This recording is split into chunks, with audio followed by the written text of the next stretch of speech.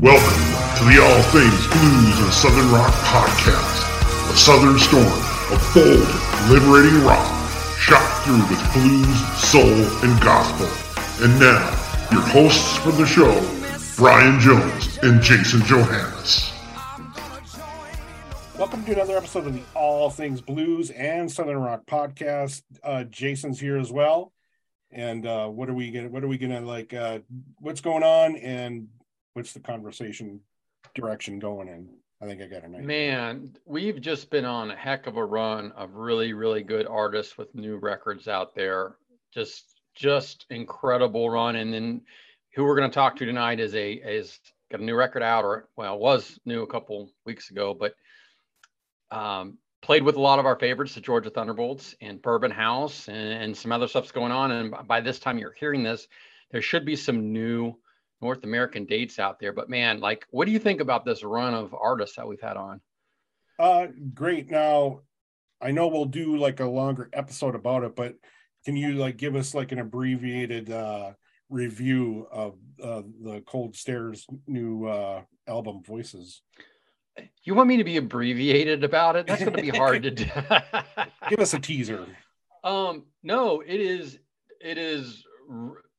is great. Like, we love the Cold Stares. I love the Cold Stares, but this new record is definitely different from their others, because adding Bryce to play the bass has opened it up for Chris to play a little different, have different styles of songs. So you're going to hear a couple acoustic songs, one song with him just singing over an organ. Like, it is great. It's got the heavy songs, it's got the mid-tempo songs, it's got the light songs. It is my favorite record of theirs to date. I love the Heavy Shoes. I thought that was a phenomenal album. That's what got me into them. But this one surpasses it. Let me pull out my record. So there are 13 songs on this, Brian. 13 songs. So there is a lot on here. Nothing But the Blues, Come For Me, Waiting on the Rain. Dude, great, just crushers. Voices, which is the name of the album. Great title track. Got No Right is the one where he's singing over an organ. It just lights out. Lights Out is a great, almost like an arena rocker, man, when you listen to it. Like, it's just a great straight up rock song. So sounds great. They've been doing radio station tours. They just released their European tour dates, and we should see some American dates coming out with them again soon. But record is Voices from the Cold Stares. I give it a 9 out of 10. Very, very good. We got Jax coming up with a new record soon. Dug what she's put out so far. Yep, she's coming out in, I believe, the beginning of May. Into April, we've got LA Guns and our friend Ace Von Johnson. Looking forward to Black Diamond coming out. The first 2 tracks I've heard from that are great, but definitely go back and get the Cold Stares if you dig their music, or if you dig blues-inspired rock music. Check them out. Power trio now. And also, before we go into our artist, we are pursuing a great second-generation artist who we're not going to tell you who it is, but our friend who Doug Deutsch, who helps us, gets us in touch with artists. Also, you gave me a little tease of some Jane Lee Hooker news coming up. So, oh, really? Ooh, yeah. I'll see if it's what Tracy told me or not. I'm not going to say anything. Yeah. I was bothering her not too long ago. Like, what's going on with Jane Lee Hooker? Yeah. And I will say, though, the artist you're teasing, Brian, we'll give you a couple of hints. We'll get you a couple of hints. It's turning to spring. Weather's going to get warm. We're going to enjoy a nice blue sky, and if you like blue sky and sunny weather, it brings warm weather fruit, and sometimes it's a good time to eat a peach. So just saying. Yeah, for sure. I don't know if peaches are in season yet, but hopefully soon. If they're not, I don't know anything about peaches. What the hell do I know? They're from Georgia. Yeah. And there's the Peach Festival. It's up in New York, right? Is that Montage Mountain?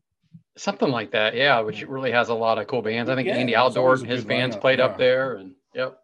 Well, I think our guest could play any of these cool lineup festivals. I think he has, and this guy has, and you'll hear when you talk to him. Jared James Nichols, the great guitar player, singer, part of the Power Trio namesake band. He just released in February, Jared James Nichols. So his third album, it's a self-titled album. To me, Brian, it's his most well-rounded Rocky one to date. I love it. I think it's a great one. And he's got some good stories to tell us. Yeah. And my knowledge of him is in its infancy. But after talking to him, let me tell you what, he's going to be a regular. He's got to be a regular. And yeah, you guys are going to hear some stories that are just like unbelievable. Like jaw hits the floor. So he got a good start in the music business, and such a nice, friendly dude. Yeah. And so you guys are going to relax and listen to our conversation with Jared James Nichols.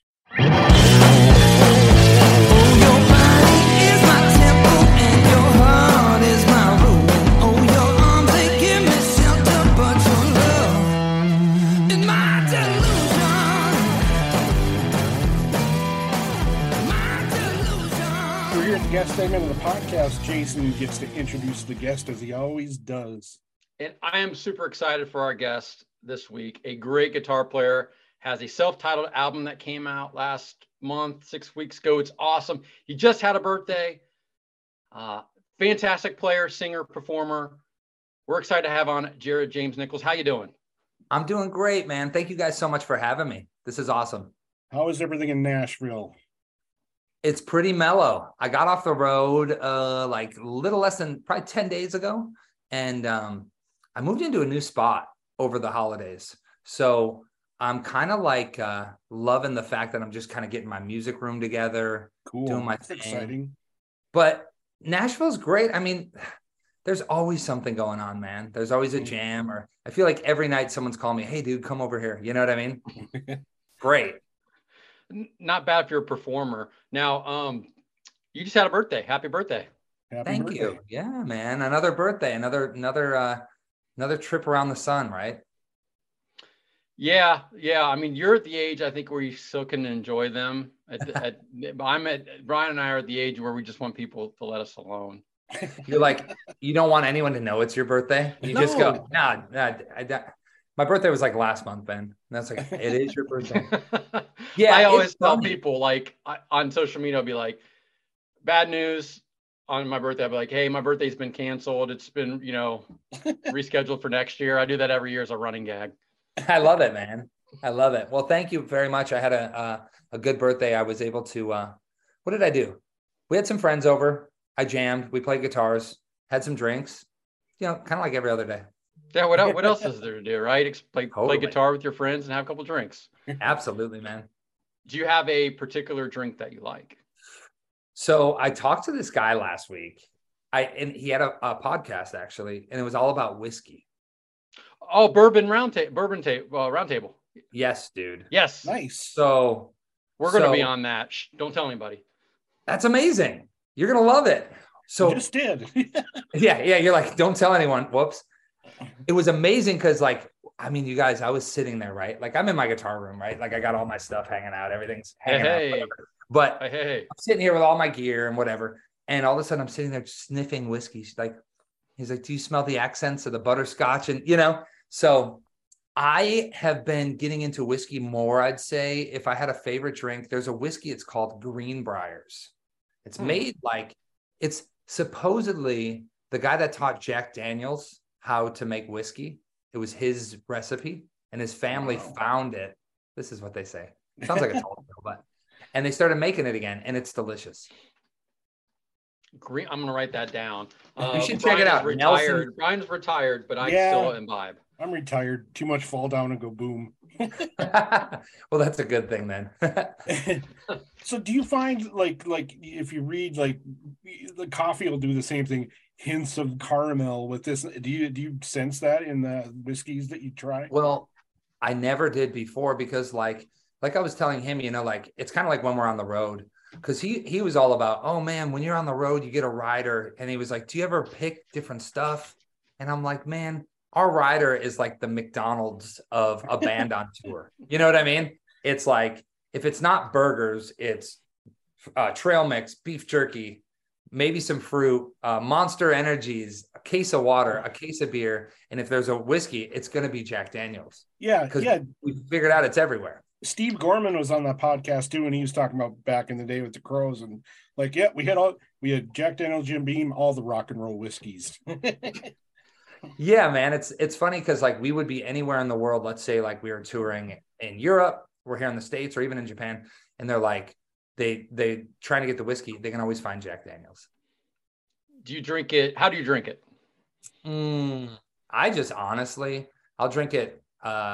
I'll just put a little straight in a cup. What is that called? Neat? Is that neat? Neat. Yeah, neat. I guess I'm neat. All right. Yeah, no, man. No mixer, no ice, nothing. You just go for it. Yeah, I don't know about you guys. I'm not like a soda guy. And I used to drink like energy drinks and stuff like that back in the day. But like my palate has changed. It's like my coffee now. Like when I drink coffee, I just drink black coffee. Yeah. Yeah. You know how that goes?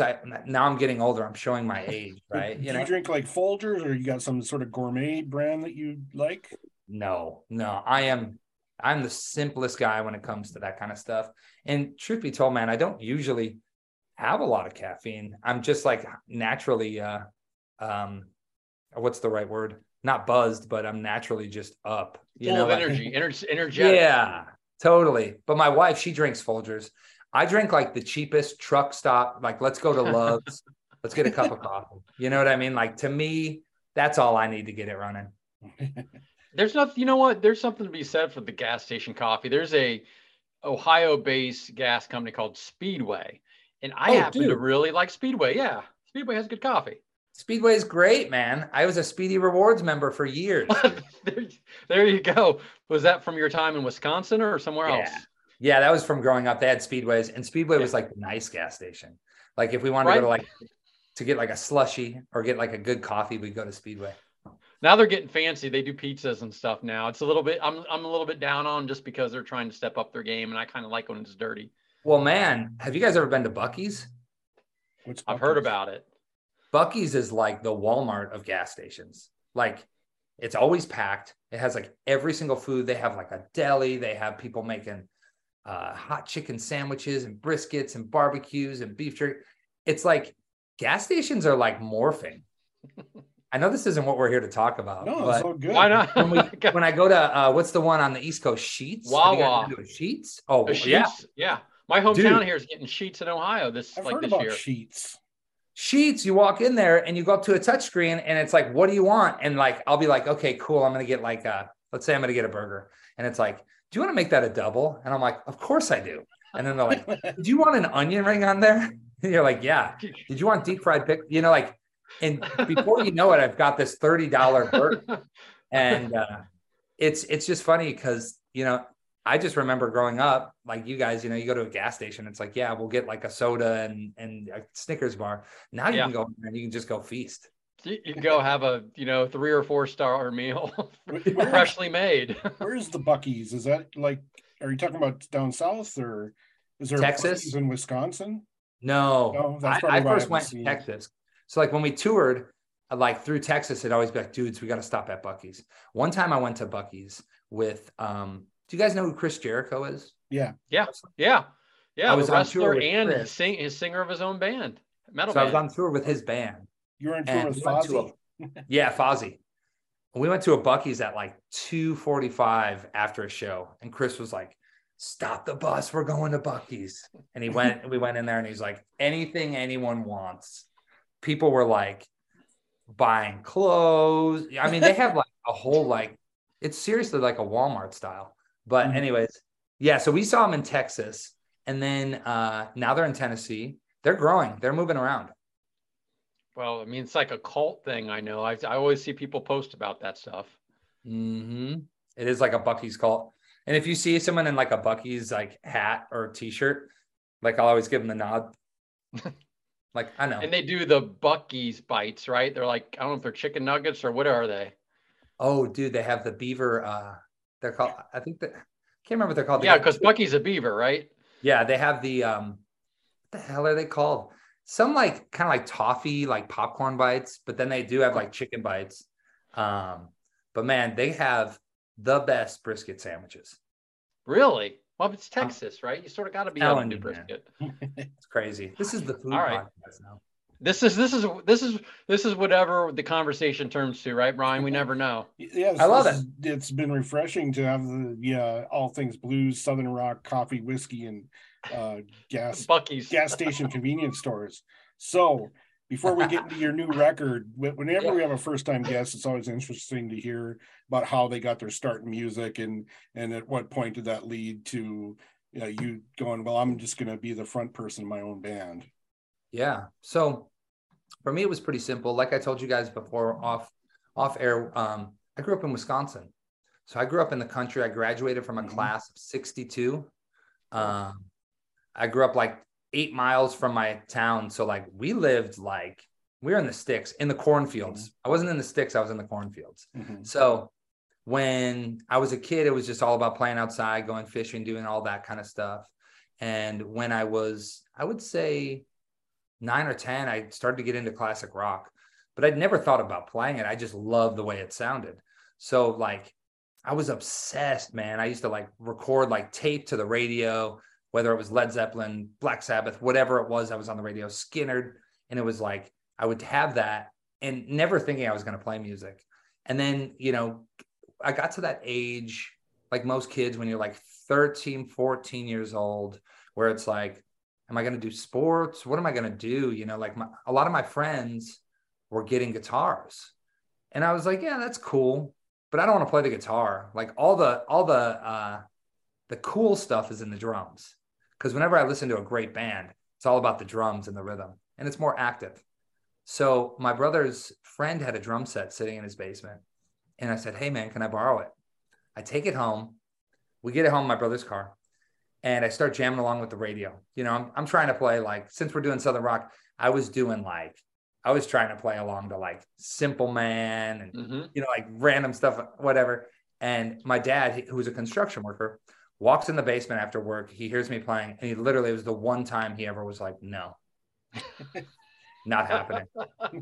No drums. And I looked at him, I was like, Dad, what do you mean? And he's like, dude, I don't work from 4:30 a.m. to 5:30 at night and come home to listen to you bang drums. He's like, get a guitar. It's got a volume knob on it and you can take it with you. And for 2 weeks, I sulked about it. And I was like, all right, I'll try a guitar. I said, but I'm going to play electric. And then I got an electric guitar, like a starter pack. And man, I instantly fell in love. There's a few things though, like I'm a lefty. So when I'm writing, when I'm eating, whatever, I'm with my left hand. And playing guitar, I wanted to play lefty. But at the store, they didn't have a lefty. And then my first, when I got the guitar, it came with a free lesson. And the guy's like, dude, you're playing righty. He's like, I'm not going to sit here and try and teach you backwards. So I started to play with my fingers because it felt better than a pick. I could never get along with a guitar pick. So I just did that because it felt right. And, then I was just playing and it was like, I went from practicing like a half hour to like 40 minutes to like 2 hours. By the time I was like 16 going on 17, I was playing guitar for like 10 hours a day, like fully obsessed. And my parents, like, bless them, they were like, what's wrong with our son? Like I instantly was transfixed. And most people would say, oh, he's into music. That means he's going to be into bad stuff. In reality, I was sitting in the basement or, sitting out in our barn, like practicing guitar all the time. I was not doing anything. Yeah. Yeah, exactly. So flash forward, when I was 17, I went to a program. My mom, actually, she said, hey, there's this program you can apply for at Berklee College of Music in Boston. And it's like a 5-day program. And if you apply and you get in, I think she paid like $1,000 for me to go to this program, which, yeah, it's a pretty good sum. Yeah. Yeah, man. And I couldn't believe it. So I got into this program. And while I was there, I was loving it, just playing guitar, meeting other guitar nerds like myself. And they said, hey, would you be interested in coming in to try and do a scholarship for the school? I'm 17, I had no plans of going to college or doing anything yet. I was just so obsessed with guitar. I said, yeah, sure. So I walked into a room at Berklee. It was the last day of this camp. And there was 4 people sitting there in these like folded chairs. And they're like, can you play us A minor scale? And I was like, bing, bing, bing, And then, can you play this chord? Can you do this? And they said, just play us a song. And I remember I played Lenny by Stevie Ray Vaughan. So anyways, I go home. 2 weeks later, a note arrives. Hey, you got a scholarship to Berkeley. And I was like, wow, I guess I'm going to Berkeley. So I go, I'm there for 6 months. And it was like, I was learning how to conduct. I was learning how to play piano. I was learning how to write like jazz harmony. It was everything that I didn't want to do. So what do you do at that age? You just drop out, right? So I dropped out. And my mom was like, no, like I dropped out, found myself back in Wisconsin thinking about what am I going to do? And now at this point I was doing landscaping and basically just playing my guitar in a cover band.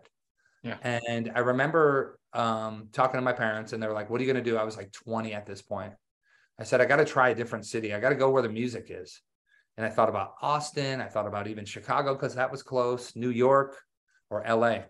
And I decided on LA because I was like, man, Los Angeles, it's a big city. The weather's pretty good out there. Now, I didn't know anything about California. I didn't know anything about, how crazy that city is. And I was like, yeah, that'll be great. So save up all my pennies from 5 months of working this landscaping gig to get an apartment in Hollywood. It's the cheapest apartment I could find. And I remember walking around like, all right, I'm going to figure this out. I'm going to, and I end up going and entering this contest like 2 weeks after I'm there. It's called the Les Paul Tribute Contest. Mm-hmm. So I entered this contest with 30 other players, 29 other players, and the winner gets a brand new gold top. They get like a year supply of D'Addario strings, a featuring Guitar Player magazine, all this stuff. And I was like, I looked at the flyer and I was like, I'm going to win. So I go, I do it, and I won. Wow. I'm trying to give you guys like the short end of the story. No, that's cool, man. Wow. What year was that? That was in 2011. Okay. End of 2011. So check this out. So the judges were Carl Verheyen, the guitarist from Supertramp, the editor of Guitar Player magazine. There was someone there from Gibson, D'Addario strings, all this stuff. And there was this one guy there, and he owned a studio in LA, and he was a judge. And you guys will love this. So I do this contest. I'm holding this gold top, right? And I'm like, holy shit. Can I swear on here? Yeah. Yeah. Please. We don't have sponsors. Don't worry. Holy shit. Like, I just won this and I got a year supply of free strings. That's like telling someone that smokes cigarettes, like, dude, you got a year supply of right, here's a bunch of cartons. You're like, dude, I'm in. So they said, hey, did you want to go out for dinner with us? There I am, a guy living off $10 a day. I'm like, yeah, of course I want to go to dinner with you. So I go to this dinner and I'm sitting next to this guy that owns a studio. His name's Phil. And he says, hey man, here comes the part for your story or your question. Hey man, when can I hear your band play? I was like, dude, I don't have a band. I just moved here. And he goes, huh. He's like, do you sing? And I was like, a little bit.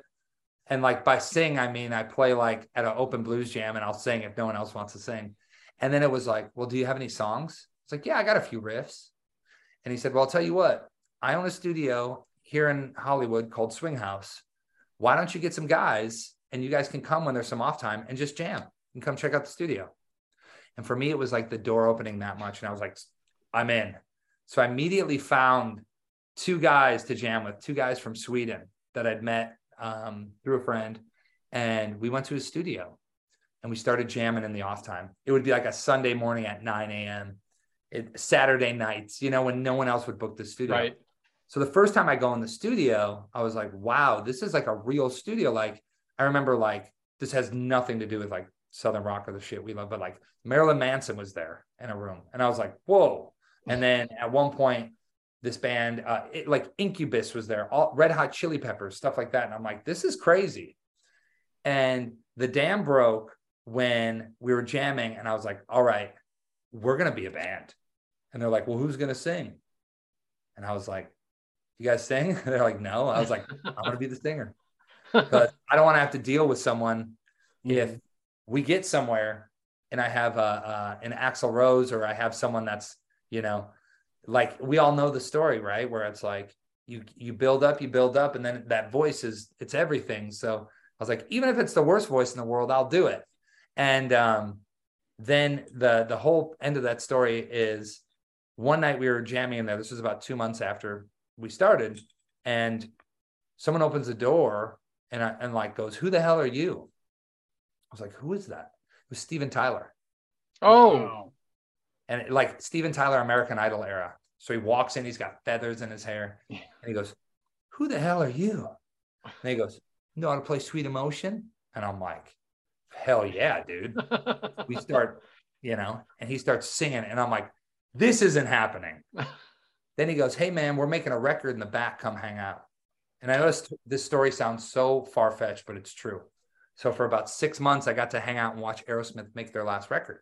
Oh, Wow. Because I was like, awesome.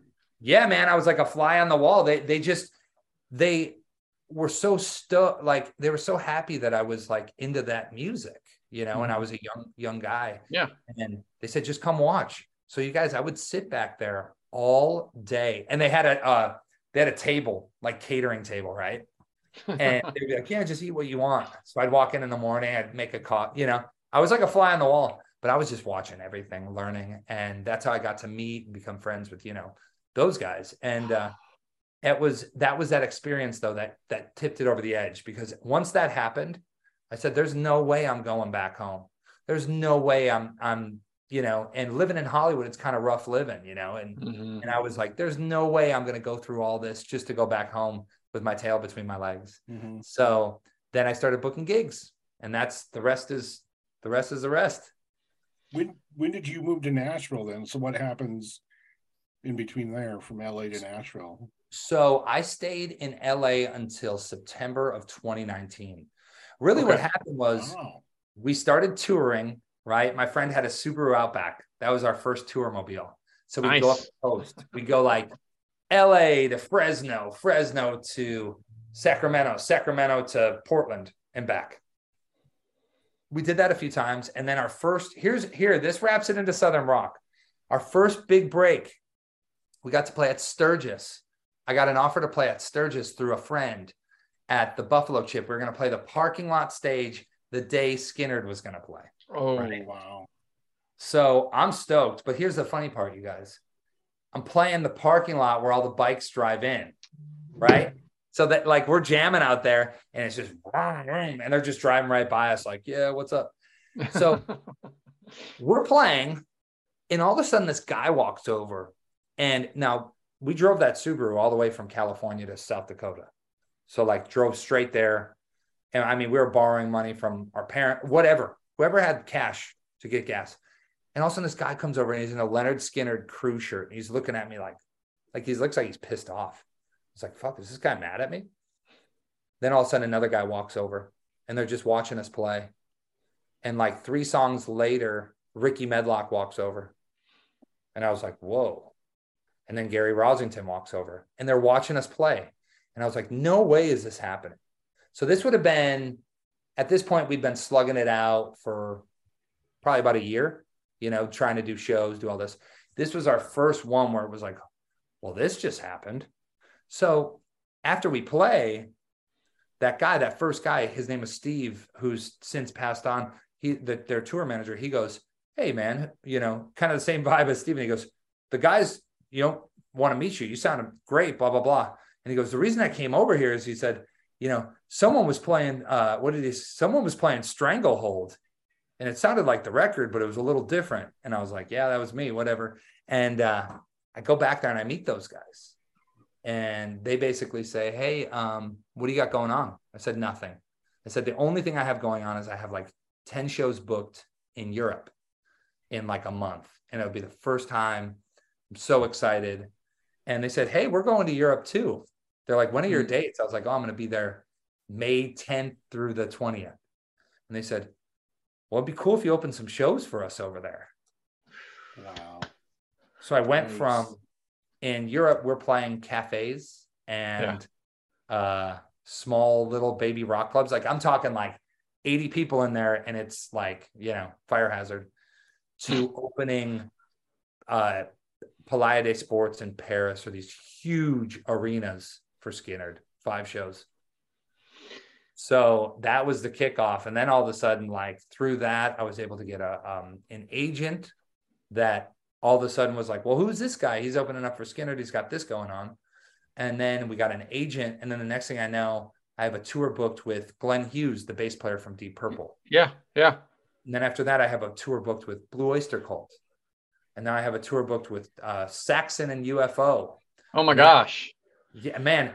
I mean, I had tours booked. Zach Wild. I went on it with Black Label Society for 4 months. I was out with them. That's how I knew it was your birthday. He tweeted at you. Oh, cool. I love Zach. I call him Dad. Let's see. You guys both play guitar and work out a lot. So how do you guys not get along?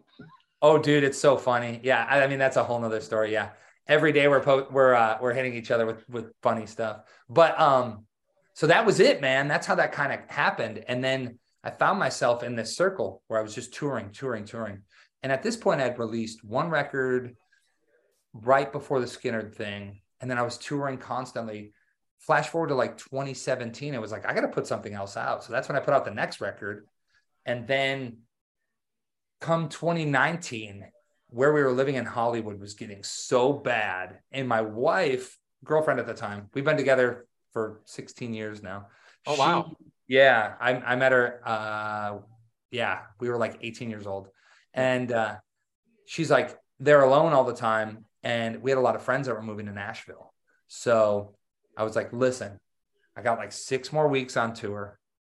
Start packing. We're going to Nashville because it was just getting bad. And then we moved September 2019. And I remember thinking to myself, geez, I hope I'm making the right decision by moving. And then COVID hit like 6 months later. And I was like, I am so glad we are here. Yeah. You know what I mean? Mm-hmm. Yeah. Yeah.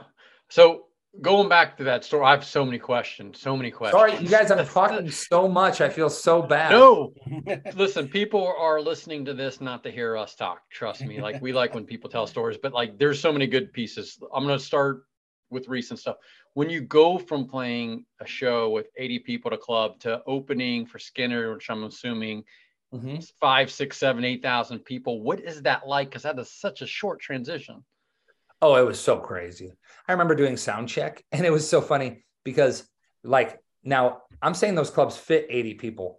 Yeah. There was maybe 30 people there. You know what I mean? And I remember doing the sound check with Skinner, and they're like, we'll take kick drum, you know, like to the drummer. And he hits it, and it goes, he hits it once, and it goes, boom, boom, boom. And I was like, and I hit my guitar, wah, and I was like, oh my, this is the arena setting on my amp. So it was kind of mind blowing. And then just to be there and playing in front of that many people, especially like at that moment, I was just like, this isn't happening. And the best part of that story is the last night I befriended Ricky and Gary. And the last night, Gary comes up to me right after we get off stage and he goes, hey man, you're jamming with us tonight. I'm like, what? And like, he's like, we like have a shot of Jack, and he goes, you're coming up on Sweet Home, man. It's the encore. Oh, wow. And I'm like, and we're at MHP Arena in Germany. And let me see, boys, because it's on YouTube. Oh, it is. Yeah. But I got to see the capacity because, okay. Yeah. What does it say? Let's see. Okay. Yeah. So it's 9,000 sold out. Wow. So we're there, and I'm in the locker room like a kid with my phone going bing, bing, ding, and making sure I know all the parts because I don't know what part I'm playing. That's the Skinner thing, right? There's so many guitar parts. And so I'm going through it all, and I'm like, I can't believe this is happening. And I walk out there, man. And that was the moment that I was like, damn, they plugged me into this big ass Marshall 100 watt. And I just, you know, and then we're in the guitar line, and Ricky looks at me and goes, take the solo. I was like, nobody fucking told me I had to take the solo. Like, I love it, but oh my God, you know? So I go up there, I just start ripping, and that was a really cool moment. But it was surreal.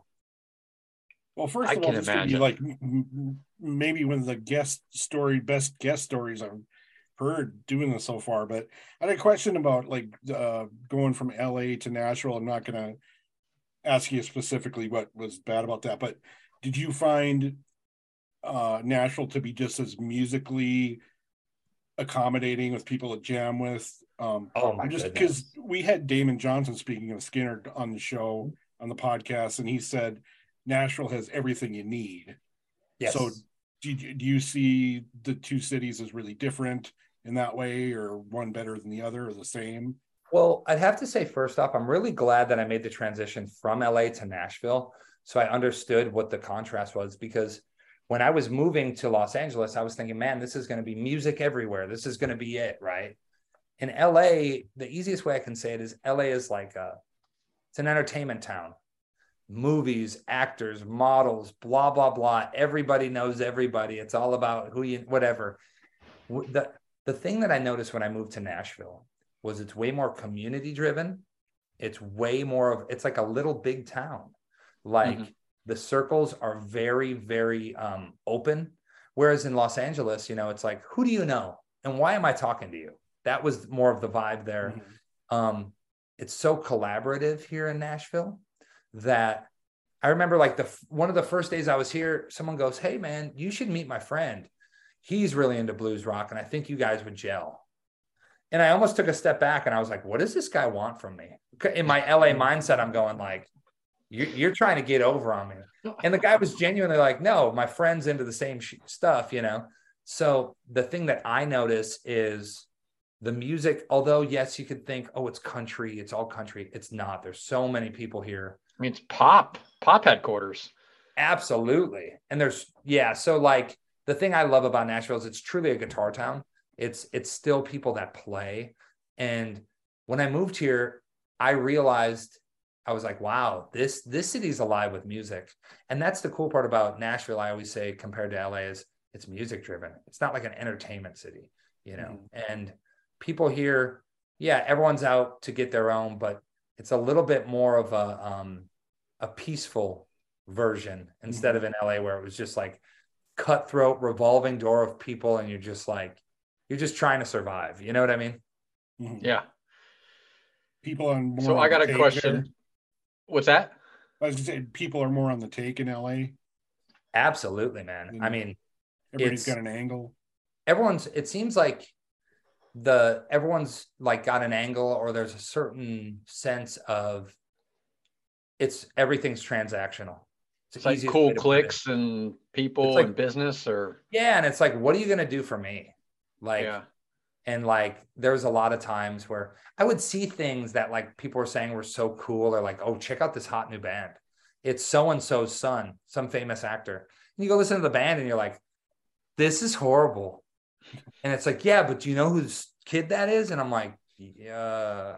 Who cares? Am I supposed to care? Because like, that's not why I got into music, you know, because I love, you know, and even me being, which was a good thing, because I was so passionate that in LA, I kind of stuck out like a sore thumb in the guitar community, because I was doing something so different from a lot of the people there.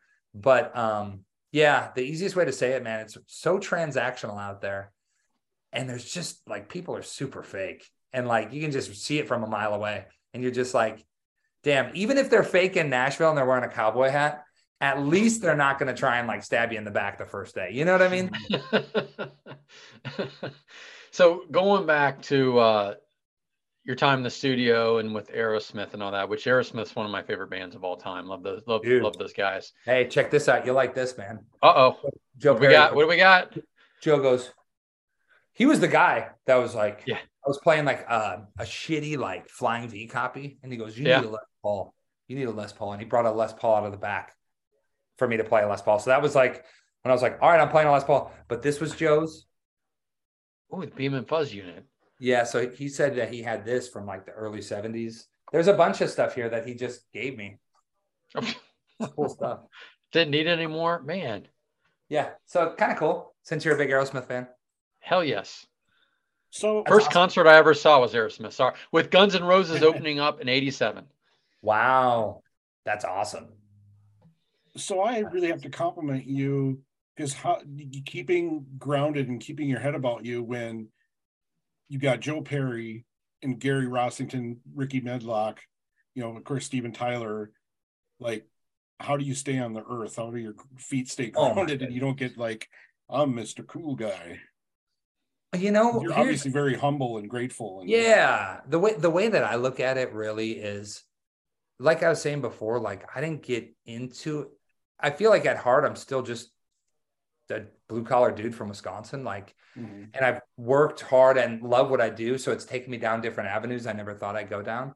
But the thing that I think I love about a lot of these guys is truly at heart, whether it's like those guys or like Billy Gibbons or Zach Wilde or any of these people that I really like look up to that have kind of like helped me out.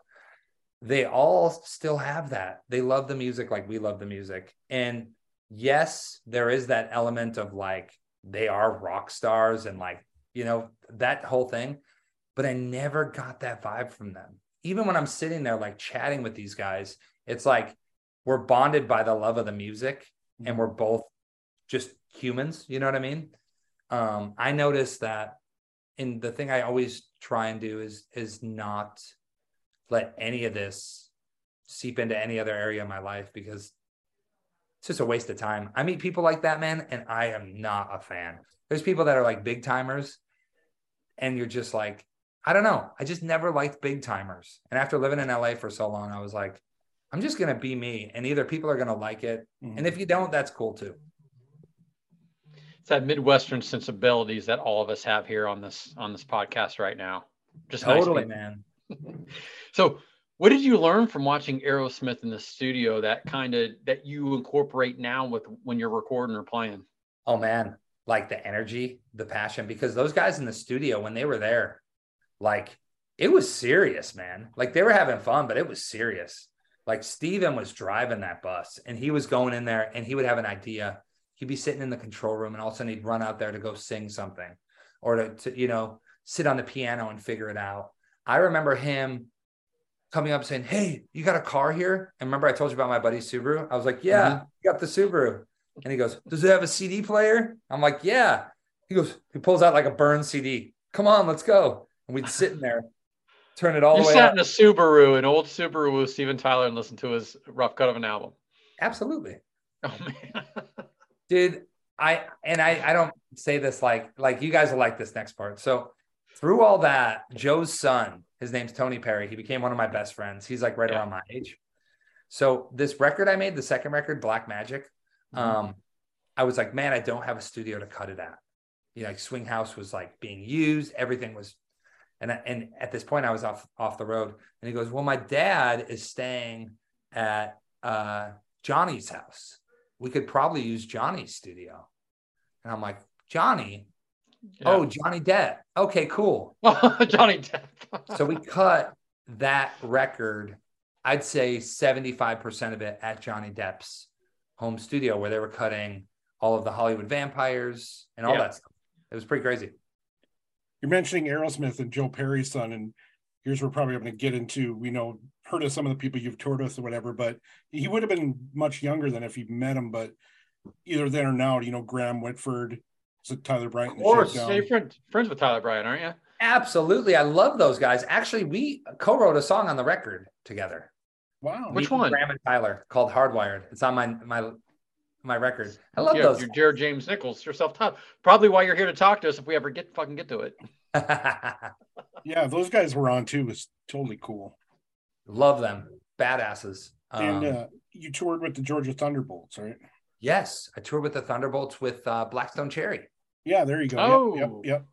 That was killer too. I mean, everyone you guys just named, all awesome. It's awesome when bands become friends. You know what I mean? Mm-hmm. Like it's like, oh yeah, they play in that band. It's like, but they're also your friends. You guys know how that feels. Right before I get to Jason, I took a Zoom bass lesson from Steve Jewell. Whoa, that's awesome. Yeah, it was cool. Steve rocks, dude. Yeah, he's awesome. He came from Otis over to Blackstone Cherry, and then the Thunderbolts have been our guys for a while. Like we talked to them, Brian, when they were still recording out with the Headhunters before the first record came out. Mm-hmm. So like we've had Tyler Bryant on twice and Tyler and Graham on one. Like it's like this whole young rock movement, I'll call it. Is that kind of what you're seeing? Yeah, you guys are championing. That's the right word. Championing. We're waving the flag, man. We're waving the flag for all of the awesome young. Because I think a lot of people, unless for people like you that are going to put that out there and show that, it's hard to say, where's that sound I love? Yeah. With some fresh air. And you guys are doing that. And I love that, man. Whether it's the Thunderbolts, Shakedown guys, obviously Blackstone Cherry, even bands like, you know, for the classic rock flag, like the guys in Dirty Honey. There's a lot of great young bands that are either, I don't even want to say coming up, because a lot of them are already established in in their own ways, but there's just a lot of great bands that are out doing it now. And I love to be a part of that in my own little way, if that makes sense. Yeah. Well, you're definitely part of that movement and playing with a lot of those same acts, and like really a name for that. But Brian kind of started this podcast to help get the name kind of. Brian started this podcast, but with the intention of helping, like sharing the love of the type of music that he likes, where you're not going to hear a lot about too many other places. I love that. And I think that it's so important that it is talked about, because it's almost as if now, like Southern rock, even like classic rock, if I can say that sound is like an underdog. And for outlets like this, it really helps it gets us excited too. Like, you know, as the ones making the music, to know that there still is outlets for this, but also that it's still alive and well. It's just, you need to go for it. You need to search for it a little bit. And there's a lot of really, really good bands out there. I mean, them Dirty Roses, who we've had on before. We've had the Dirty Honey guys on before. Who am I missing, Brian? We had like a whole, like we've had from veteran nostalgia acts to new people, you know, the Damon Johnsons and Junkyard and Charlie Starr a couple of times from Blackberry Smoke, one of our absolutely favorite people and favorite bands. It's awesome, man. And that every name you just rattled off, like, it's such a, you know, it's all of like, it's like the pieces of the puzzle we love. Do you know what I'm trying to say? Like all those little, and especially for the young guys and the young artists, I think that what you guys do is so great. Thank you.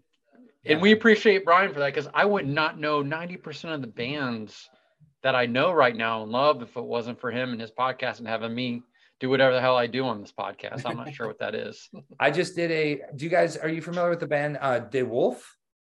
Yes. Yeah. I just did some shows with them in Europe about 3 weeks ago. Fantastic. They would be they're more of a harder edge band, aren't they? You know, you'd be surprised. It was a lot more, I would put it in the vein of Black Crowes 1993. Okay. I know that sounds really random, but like they had a full band with horns and backup singers. Really? Yeah, but that's not who I'm thinking of. Then I'm gonna have to look them up. Like Brian and I are huge Crowes fans. Like Southern Harmony, America. Yeah. You need to hear this. De Wolf. It's DEWOLF. And for some reason, I thought they were more like hard rock. But okay, all right. Check out this latest record. I mean, I'm not sure what the previous releases have been, but another great young band that gets it. You know what I mean? They get it more than just, hey, here's a riff. Like these guys, you can always tell when people have listened. Like we all love the same stuff, and you're like, yep, you know. And I love that. So go ahead, Brian. We want to get into raise our hands. The new record. Like when did this, from when it was a twinkle in your eye till completion? So the real catalyst for the record was, like most artists, when I got home, I was in Switzerland on March 11th, 2020. We were on our first headline tour over there, our first real big one. I think it was 6 weeks. And we got the call we had to get home. So I got back to Nashville. It was the first time I'd really spent any time there since moving, because I'd been on tour so much. And we ended up, like everyone, like all of a sudden it was like a lockdown situation. But the only thing I had still was my guitar to keep me happy. So I was like, man, as long as I can play, this is going to be, you know, I'll be able to get through this. But what I noticed was I started writing songs like out of nowhere. Like I just started writing riffs and I was like, oh, this is cool. So I'd put them down like really innocently on like my voice memos on my iPhone. And then I'd go away, I'd pick it up another day, whatever. But I started to get this idea because my previous releases before this record, I felt like I love them. You know, like they're like my kids, but I always had a hard time capturing the energy of the live show, the energy that I have when I am playing it, even in front of a crowd. And obviously at this point, it wasn't viable for me to do a live show and record it. But what I kept thinking about is I want to make a record like my favorite records were made. I want to make a record to tape. I want to make a record like track live, just a bunch of crushing songs, the best songs I can write. And I just want to like try and capture that feeling. So this started, I would say, March of 2020, started writing songs. Didn't get in the studio, man, for a whole nother year and a half to start going through it. It was just one of those things where the drummer, Dennis, I remember we were at the airport. I was like, I'll see you down at baggage claim. I was living in Nashville at this point. Mm-hmm. He was still in LA. He's a Swedish citizen. And I didn't see the guy for like almost 14 months. Yeah. So it was one of those things where like it took a while for us to get back on our feet for that. But once we did, we went in the studio and we cut it straight to tape. We rehearsed for like 2 weeks straight and just tape. So analog. All analog. So my whole record, shit. There was no computer used, period. Yeah. We went in with a guy named Eddie Spear, who's he's like early 30s. I met him through the guys in the Rival Sons. Great band. Yeah. Awesome. Jay, the lead singer, he said, you need to work with Eddie Spear. Eddie is like, he got brought here he was like Jack White's guy. He worked with like assistant engineer for Chris Stapleton and Brandy Carl, all these big names, but he loves the rock and roll and he loves all of that. He's like a genius. But anyways, we went in, we cut it to tape, and it was awesome, man. It was awesome. Yeah, you can't make mistakes when you're doing the tape stuff. You can't really, cut right into that thing. It was like we'd hear him rewinding the tape in our headphones, right? We were all out on the floor. And my amps, here's my amp tower. I don't know if you guys can see this. Let me switch it around. Oh yeah, Black Star, Marshall. What else we got there? We got Leslie West's son, Coliseum PA. I got from Joe Bonamassa. Those two bottom ones in the top one. But my rig, guys, that was on 10. So like we were playing like we were like at war. And like you would be rewinding the tape and my amps were just hissing like in the back. And all of a sudden he'd start the tape and he'd go, we're rolling. And we'd all look at each other, I swear. And we'd be like, and then Dennis, the drummer, and we were in, you know what I mean? So it was a cool experience to go to tape because like you said, you can't screw it up. No. And a little bit of additional edge to do that. But man, this album, your self-titled album, it's a little unlike some of your other records. And I don't know if it's more because of that energy and the sound of kind of like we're talking about, you're playing, like it's got more of a rock. I don't know how to describe. How would you describe it? It's definitely more rock. And I would say the easiest way to describe it is it's a lot simpler in terms of production than my previous releases, but it serves as a live menu because truly what you're hearing is one guitar, a bass, drums, and vocals. There's nothing, it's not like, okay, we're going to lay the drums down and then we'll do 6 guitars over it. You know what I mean? So I think that adds to the rockness of it and the urgency. Like we were in the room and it was like, no, you got to play, motherfucker. So all of those solos were in the room with the band. There wasn't anywhere it's like, hey man, I'll fix that solo later. It's like, no, everything we tracked together. Clark Singleton, the bass player, fantastic bass player. He would look at me during solos. We'd both have so much like sweat and he'd be gritting like, like, are we going to get it? And, sometimes you crash and burn, but we had so much fun. But I think that energy and that simplicity in production, it made it more bare bones rock and roll. It definitely took the smoothness out. It was just like, it was punchy. And when I listen to this record, it truly is like, it's pretty rocking. It's like a little dynamite stick. It grabbed me when it came out. I listened to the first day it came out, and like it grabbed me right off the bat. I think it just kind of like hit you in the face. Yeah, I mean, and it's you're talking about the simple production, but it sounds so powerful and big. It sounds like there's overdubs and stuff, but there's not. I mean, it just sounds so big. I'm really proud of that, man. Production on that. Thank you. And that's why I went with the self-titled, you guys, because when we made the record, we made the record, and then we were thinking about it, and it's like, Jared, what are you going to call it? And I was like, man, I said in a meeting, I was like, are you guys, I just want to make it a self-titled record, because I feel like this is me being able to stop and, at the moment, like, look at where I want to go, how I want to approach it, and move forward with it. And that's what felt right. Like this sonic sound, whether it's more mellow and bluesy or heavier, whatever it is, but this kind of playing and this kind of energy and essence, I was like, man, I just want to self-title it. And everyone's like, let's go for it. Cool. So your playing style, you talked about earlier when you're doing the contest and everything with your fingers. It's not easy to get that kind of sound with your fingers. You have a special technique, or like, how do you get that level of sound? Super glue? No, I'm just kidding. Super glue picks to my fingers. You can't see them. So yeah, I have a weird technique. Like here, I'll hold the guitar because there's one right here. But like when I'm playing the guitar, like my thumb goes down, my index goes up on the string, everything else goes up, right? So I have this weird kind of technique. So instead of alternative picking, you're using your thumb and your forefinger to do it. Yeah, my thumb and my index, or I can use 3 or 4, together. So I have this really weird style that it's kind of like, it's like Jeff Beck meets Derek Trucks meets like a grizzly bear, because it's like Derek Truck, like a little bit, he does the same thing with the thumb and stuff, but I think he's probably hitting different strings for the slide and stuff, and you're kind of like alternative picking on that whole thing. Yeah, so that style, like I said, it derived from me being a lefty, right? But what I noticed was in the beginning, it was really tough on my hands. I remember one of those Skinner shows, man, I broke a nail. I know that sounds funny to say, I broke a nail. When I say I broke a nail, like I ripped my whole nail off.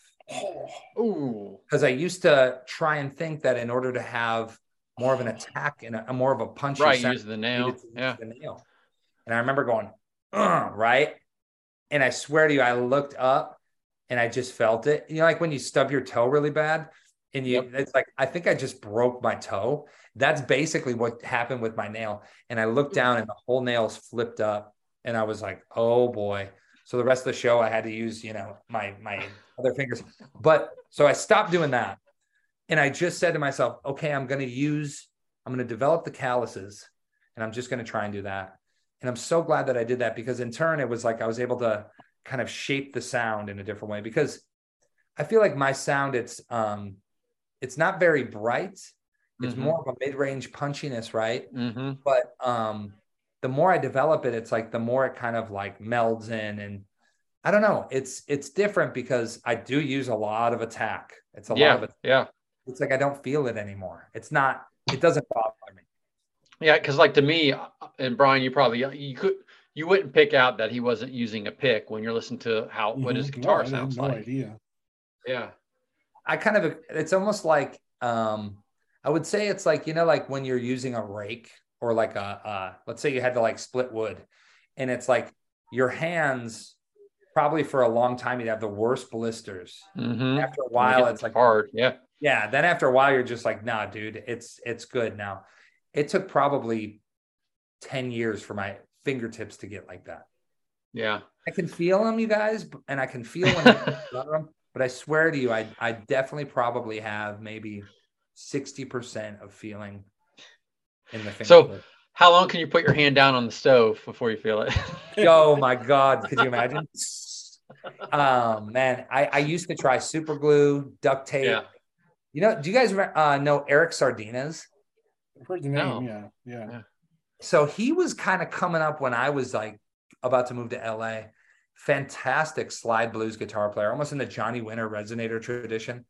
I don't really think he plays a lot anymore, but go back if you have any time. Eric Sardinas, like Rock Blast, like 2000. Oh yeah. The whatever, that European show. Yeah, the German TV show. Yeah. Just type in Eric Sardinas, like that era, 05 to 07. This motherfucker had no shirt, cowboy hat, resonator, like he looked like he was like a comic book character, like muscly, like he was crazy. But I remember I did a show with him. It was up in Wisconsin. It was right before I left for LA. And he shows up with his band. and he's getting ready for the show, and he pulls his guitar out, and his guitar is fucked. Like he tunes it, and like the strings are this high up, and he let me play it, and I was like, wow, this is crazy. Also, I'm like an underage kid. He goes, want some Jack Daniels? And I'm like, sure. So then I remember I'm watching him play, and he uses like metal picks, right? Like thumb pick. Yeah. He's literally pulls out this whole kit, and he's like got like tape, and he's wrapping it with tape, and then he puts like the box. It's like a boxer getting ready for the ring. And like he's got tape all over his fingers. And man, he was still bloody and whatever. But for a while, I used to think, oh, I should do that. But man, I'm just better when it's just nothing in the way. You know what I mean? Can you use a pick? A little. Not, I mean. How do you strum? Like if you're just taking like an acoustic guitar and strum, and do you use a pick or use your fingers? I use my fingers, but it's like this, right. like literally, like if I were to strum. Yeah. It's like thumb, index. Fingers, yeah. You probably can't hear this, but. A little bit. That is a nice P90 gold top right there, man. This is one of the first Les Pauls ever, man. It's what? Oh my Lord! Look at early 1952. Oh, it's got some nice wear on the back of it, like belt rash or buckle rash. This guitar was in a tornado.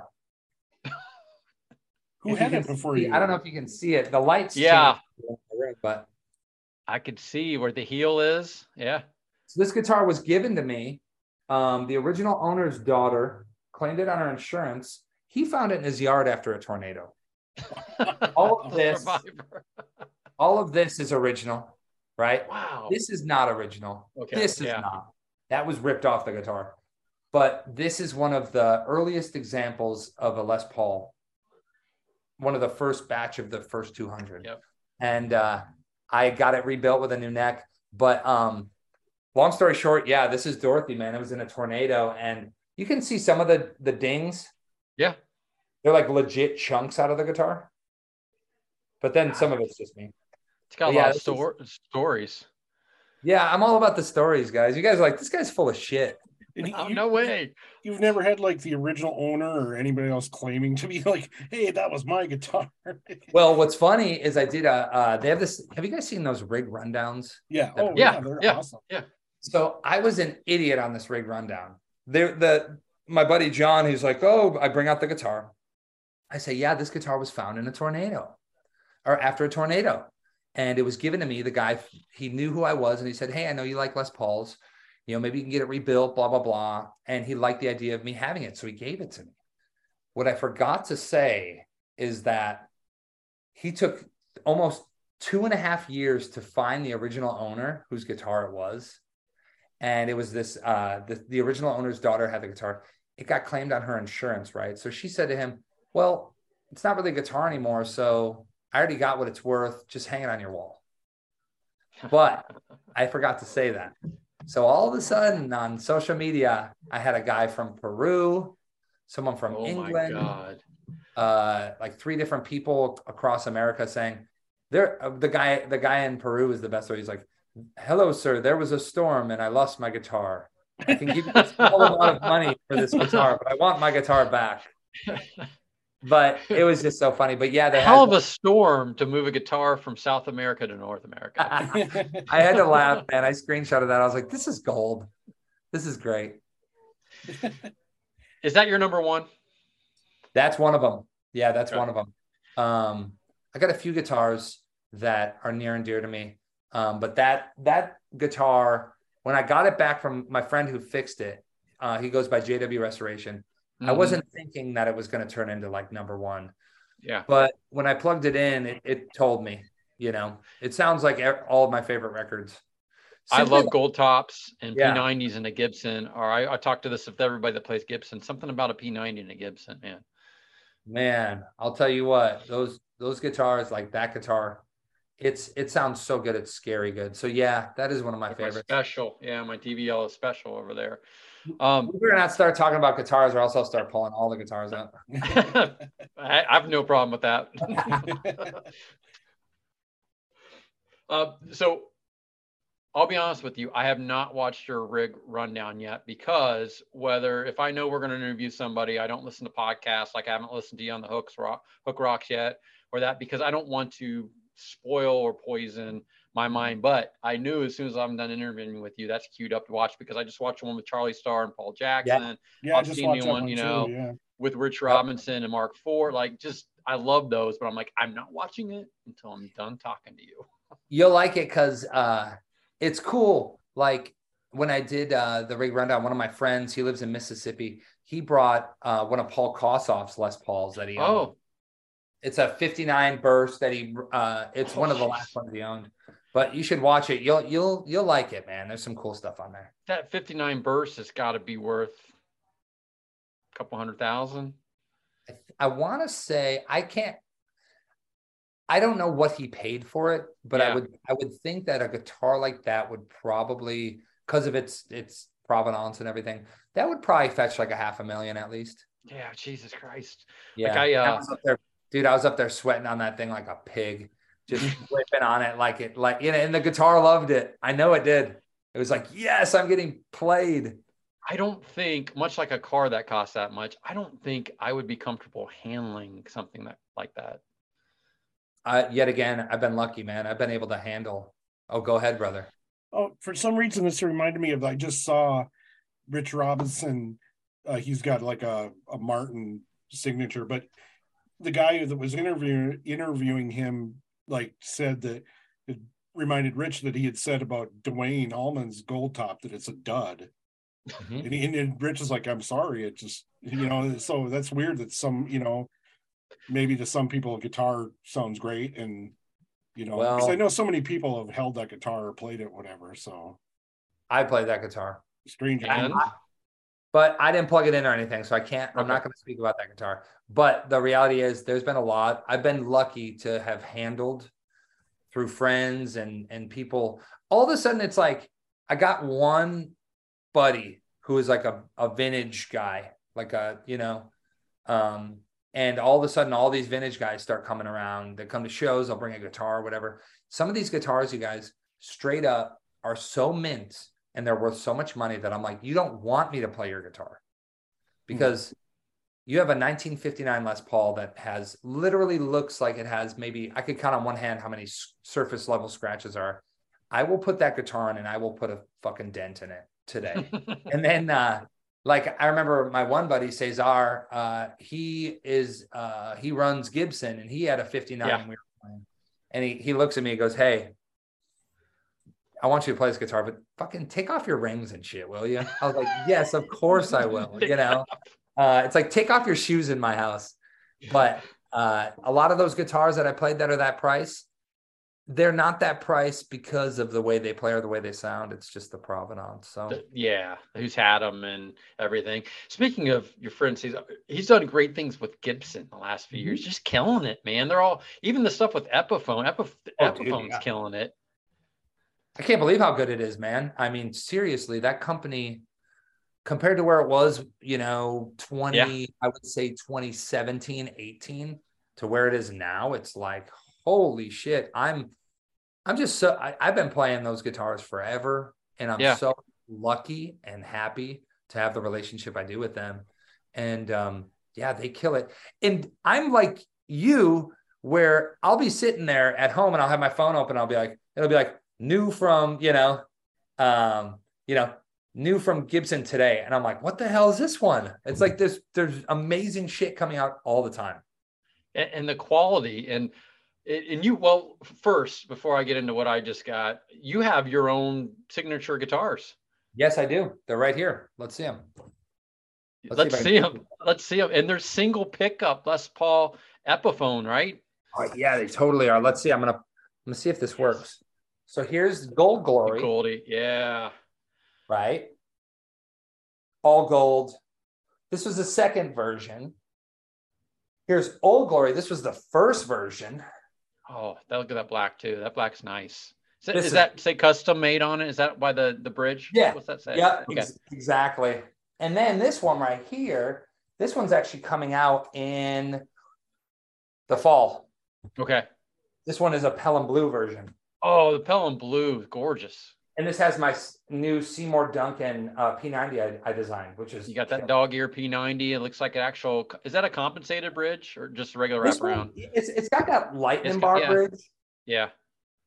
And so it does have compensation on there. It does, yeah. And you know what? I find that they're pretty good, man. Yeah. Holy shit. So why single pickup and why P90?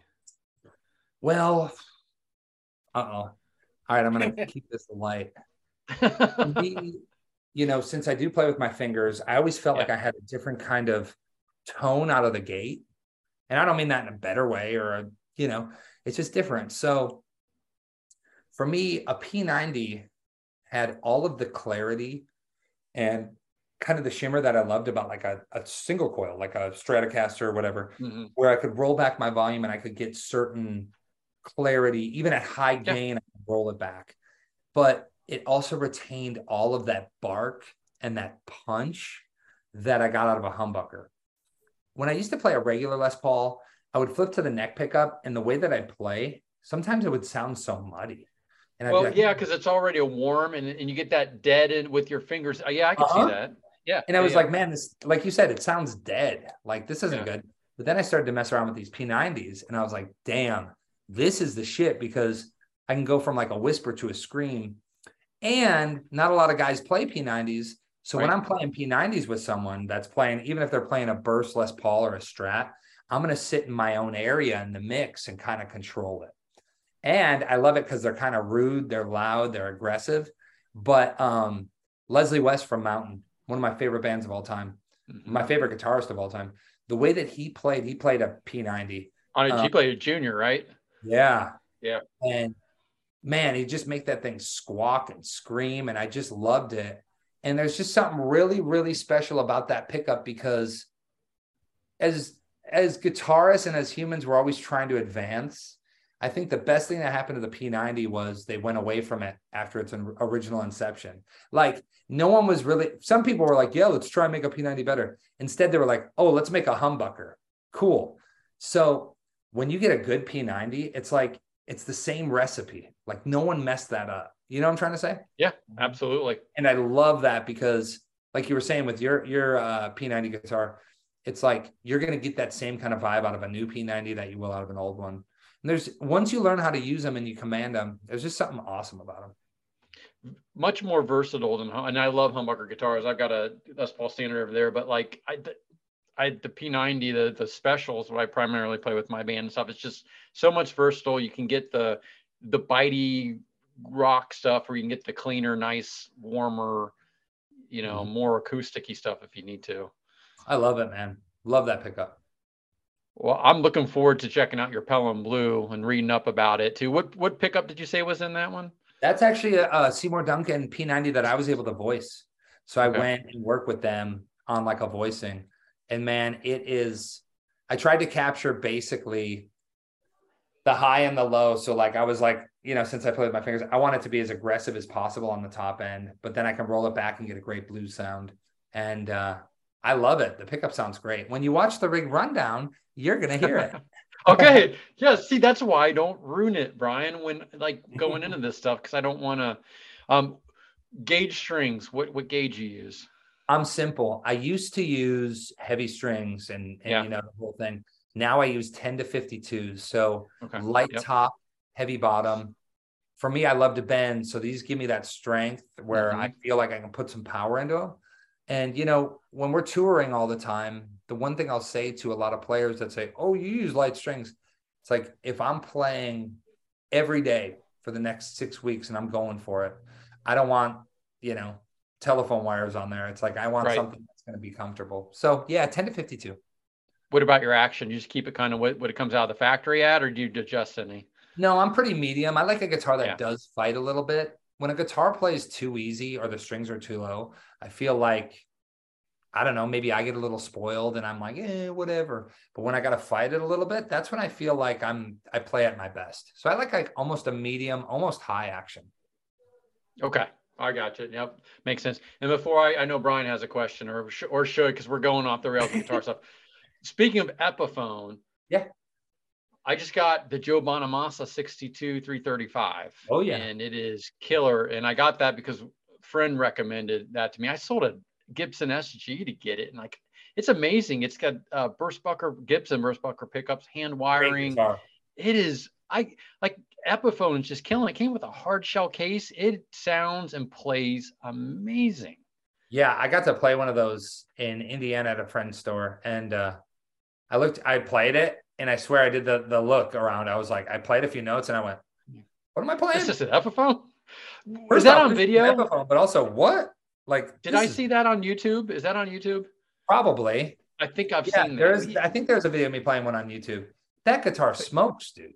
Dude, it's crazy. I cannot believe how even the quality control. I know that it's made over in China, and sometimes they're a little, but don't find a thing wrong with it. I did a little setup, neck adjustment and stuff with it, just because it ships overseas. But it screams. It is. I am so impressed. Like, I've been playing that more than my Les Pauls. That's awesome, man. Well, congratulations. Cheers on a good guitar. Yep. And again, sold a Gibson to get an Epiphone. Who would have thought? That's awesome. All right, Brian, I'm going to shut up about guitar stuff. Well, if I have a question, the question would be, Jason, is it that time of the show? Jared, if you're good with it, we're going to do our stupid lightning round questions for you. Boys, let's do it, because if we don't, I'm going to keep talking, and you guys are going to get in trouble, and it's going to be midnight. My wife's going to disown me. Let's do this. Okay. What's the first show that you played? First show I played was live. Oh yeah, Battle of the Bands in Mugwanago, Wisconsin. It was called Mugwanapalooza, and I was so scared I didn't face the crowd. I was so nervous. I was by the drummer, like it was like a dog, like where it was scared with its owner. That was me. Jim Morrison. Oh, dude. And we filmed it on a VHS, and they're like, Jared, you need to turn around when you play. That's why you guys didn't win. And I was like, shut up. What songs did you play, or song? We had a song that was called Nothing, and it was literally doon doo doo doo doo doo doo doo doo. That was the only song we played. Nice. For about 5 minutes, we played that same riff, and one of our friends like screamed over it.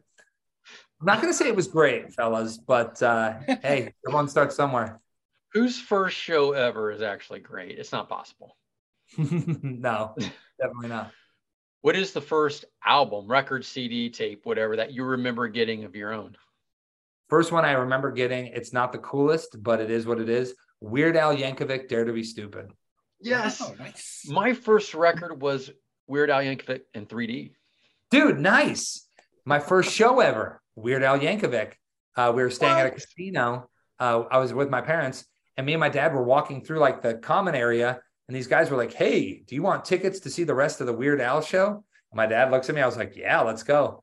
And we walk in, and sure enough, there's Weird Al. And I'm like, probably 7 years old, like, yeah, loved it. He is legitimately a great musician. Legitimately. Yes. Like, not even, I know he does the parody, but listen, if you're a shitty musician, you can't make a parody. Nope. And he can sing, play guitar, play accordion. He does it all. Weird Al rocks, dude. Weird Al rocks. And have you seen his movie on Roku? Not yet, but I need to watch it. Funny side note story. My wife, she was nannying in LA when we were there, and Weird Al would always go to the school with the kids that she nannied for. And she'd text me and be like, Weird Al's here, and they're singing songs. And he had kids parodies that he never recorded that he did just for the kids at the school. And I'm sitting there like at home, and I'm like, man, I really wish I was at that school. Someone wanted to say to her, give me an autograph. I'm like fiending over here. It's got to be amazing if he's doing it. Yeah, she said it was like the coolest thing ever. Like, he was making the coolest parodies for these kids. And she said he'd just go there because he loved it. Could you imagine if Weird Al was your dad? No. That might be a little crazy though, dude. So this is now the Weird Al podcast, but UHF is I love that movie so much, in that soundtrack. It is a freaking, you got which is Richards before he's on Kramer of Seinfeld, and all these other people, Victoria Jackson from Saturday Night Live, and just it is an amazing record and some really good songs on it, or movie. The Rambo scene's the best. The Rambo, yeah. He goes to St. Michael Richards, yes, with 1989. So that was the year I was born. But I've watched that movie, yeah. Man, look at you young pup. So 1989, that came out in June of '89, which also Batman, Tim Burton's Batman, came out the same month. They came out like a week or two apart. Wow. The test screenings of UHF tested higher than Batman. So the studio moved up the date closer to Batman because they thought they were going to have this bona fide hit that was going to compete with Batman. But what happened was, the general public, everybody went to see Batman and the UHF shit got buried. All right. We'll move on from Weird Al, even though next, talk with Weird Al. What's the first guitar you've ever got? First guitar I ever got was a Washburn X Series. It was like a Strat looking thing with humbuckers. Yep. And that was the guitar that came with like the amplifier the package. Yeah, the starter kit. How high was the action on that guitar? Dude, that guitar, well, like I was an idiot little kid. So like that guitar, like I remember I'd like hold it up and I'd shake it and something would be rattling. And I'd take it to the store and be like, my guitar is broken. And the guy would be like, what? And like something would be rattling. Or if I broke a string, I'd be like, oh, I got to take this to go get it fixed. The action was very high. You could drive a truck under it. Yeah. Yes. It makes up for some poor quality workmanship, probably. Yeah. Are you a Wisconsin sports fan? I've kind of fallen off the wagon as of recently on it, but I used to be hardcore Packers fan. So what about this Aaron Rodgers to the Jets thing? It's a big deal, but I've dodged the bullet. I'm not even following it. Like, okay, I've heard about it. My family's definitely thinking about it and talking about it. I'm out of it, man. Well, Brett Favre did the same thing. You remember, he left Green Bay and went to the Jets, and that ended very poorly. I don't think it's a good decision for Aaron, but what do I know? But it was, I don't know. We'll see what happens. Okay. All right. Are you a guy that streams TV and movies, or are you somebody that would more rather read or not do anything at all? No, I used to be one that would rather not do it at all, but now I feel like it's a good release. So I'm a streamer, man. I'll go on like dumb stuff though, like YouTube TV and watch. I'll like go down a rabbit hole where it'll either be like, I'll watch stuff like conspiracy theories, but then the next thing I'll be watching like, like random like Blackfoot live in Paris, 1982. Like, you know what I mean? Like, and then all of a sudden I'll be like, oh, Blackfoot, wait. What is this one? This is Molly Hatchet? I never saw it. You know what I mean? And I'm up till 3 a.m. and I'm like, I need to stop, Same. And now you told me that on Eric Sardinia's to follow his rock. I've watched a lot of the Rockaplasts, like Blackberry Smoke, our friends, and Jane Lee Hooker. Do you know who Jane Lee Hooker is? I do, but I've never heard. They're like this female blues rock band out of New York. They're great. They've got a Rockaplast episode. Check them out. Like real powerhouse singer, duo lead guitar players. But I'm going to certainly check that out. Where I'm going in a really roundabout way is, do you have a go-to musical performance on YouTube like that again, you just kind of keep coming back to it? I always had one, Stevie Ray Vaughan live at the El Macambo. Mm-hmm. That was the moment I remember, like when I saw that when I was a kid, I was like, holy shit. Like the band, first off, the band is firing on all cylinders, but Stevie is just comes out of the gate like a rhino, man. And it's just like the whole show, halfway through that thing, I'm like, I'm literally my face is so melted off every time I watch it. I still watch that probably once a month. I have forever. There are so many good clips of him playing online. And that's the one. YouTube is amazing because you can be like, name a band or artist, and there is a live I don't know where people get that shit. And from like 50 years ago, they have it. Mm-hmm. No, it's crazy, dude. I mean, we're so lucky to have that resource now because it's like all of that footage that probably used to circle around and bootleg and tapes and stuff. Right. Now it's out here for all of us. It's pretty awesome. Yeah. But that's my performance for sure. Yeah, man. That's a freaking good one. Do you ever use YouTube to, like, if you want to cover a song or something, to figure out how to play a part, or do you do everything by ear? I usually do it by ear, but there's times when like I'll get asked to play on something and they're like, dude, Jared, can you play on this Thin Lizzy track? And I'll go and I'll be like, shit. And I'll watch someone be like, hey guys, this is how you play Thin Lizzy, blah, blah, blah. And I'll watch like 30 seconds of it. I'll be like, oh, okay, they play it right there. And then I'll go off it. So yeah, I'll cheat a little bit. Okay. So for everybody listening out there who's playing guitar, it is no shame in going to YouTube to help figure out something. Do whatever it takes, man. Whatever it takes. I feel a little bit better about myself, Brian. That's good. But I've gotten better at guitar too, where it's kind of like you. Maybe it's not 30 seconds. Maybe it's a minute and a half, where I can get. Oh, I see what you're doing or where you're going to go, and kind of figure out stuff from there. But you can take lessons on YouTube and learn how to play any instrument without actually going to somebody in person. It's crazy. Totally, it's great. It's amazing. Are you more Star Wars or Star Trek? Neither, man. Nice. Really? Never got into it. Are you like a Marvel or DC superhero person, or neither? Neither. You know what I was into as a kid? Horror movies. Ooh, okay. So Jason, Pinhead. I mean, Pennywise, like that was my shit. So all the 80s classic horror series. So I was the third child. So like I even joked with like my wife about it, but like when she was watching Disney movies, I remember finding Nightmare on Elm Street, Dream Warriors, and like being like, whoa, you know, like I was a little kid. I was into Halloween and all of it. Yeah. I never got into Star Trek or Star Wars. I never really got into the superhero thing. Not because I have a problem with it. It's just I never went there, and it was never my thing. So I always joke with people. I'm like, dude, I've never seen Star Wars, and people literally like puke. They're like, how have you never seen it? You know, or Star Trek, and you know, it was just never my thing. No, but your age too. Now we got to do a guitar special with Jared and Boone Froggatt and Ace Von Johnson. Do all the horror all the horror discussions. Oh, dude, let's go! I'd love that. We do a Halloween episode every year, and we pick horror themed rock songs, and we talk music. So we had Ace on this past year. We've had Boone, and then Daisy Dead from the Dead's on the past. So we'll put you down, and we'll call you up around October to see if you're available. Yeah, come on, man, let's go. Did you have a preference over, like, let's call them the big three trilogies, Halloween, Nightmare on Elm Street, or Friday the 13th? It was definitely Nightmare on Elm Street. Okay. Freddy Krueger scared the shit out of me. That was my Halloween costume for like 7 years straight. But it was the worst version of Freddy. I remember I used to go buy the glove at like Kmart, and like I was rocking on that. But then like the face was always like either like it looked like spaghetti, like, you know, like it never turned out right. But Freddy was my guy. Still is. Okay. But now I watch those movies. I still watch those movies. Like if I'm sitting there playing guitar or whatever, I'll throw it on. And now I just laugh more than anything, especially the sure.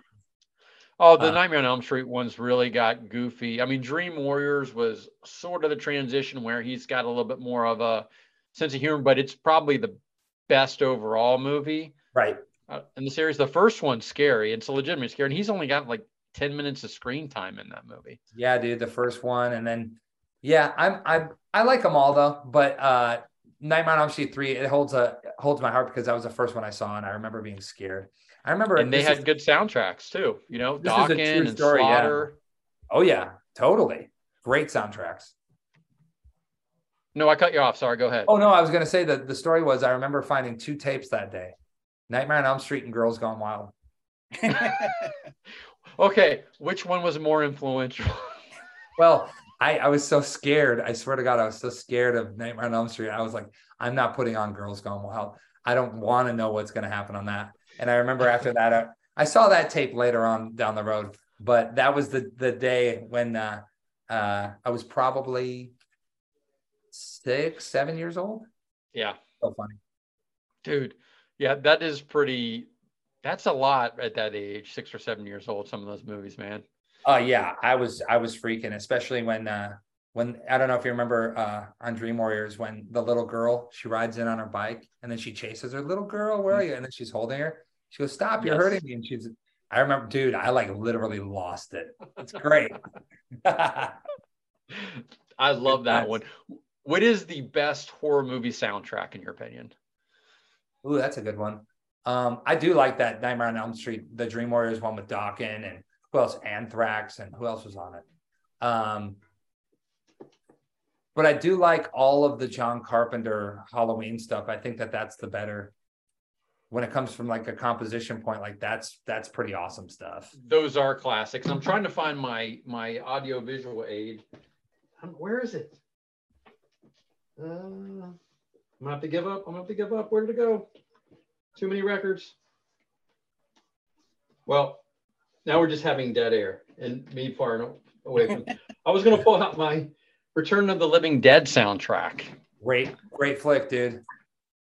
I love that one. You know, another good favorite of mine is Dawn of the Dead when they were in the mall. Oh yeah. That score. I don't know who does that score, but yeah, it's almost like 80s synthy. I don't know, sinister. Yeah, dude, that's a great one. That's awesome. Return of the Living Dead was a weird ass movie. In a good way. I love it. It's one of my favorites. Just iconic. Iconic, man. Iconic. Give us a artist or song that we'd be surprised to hear that you like. Oh, that's a good one.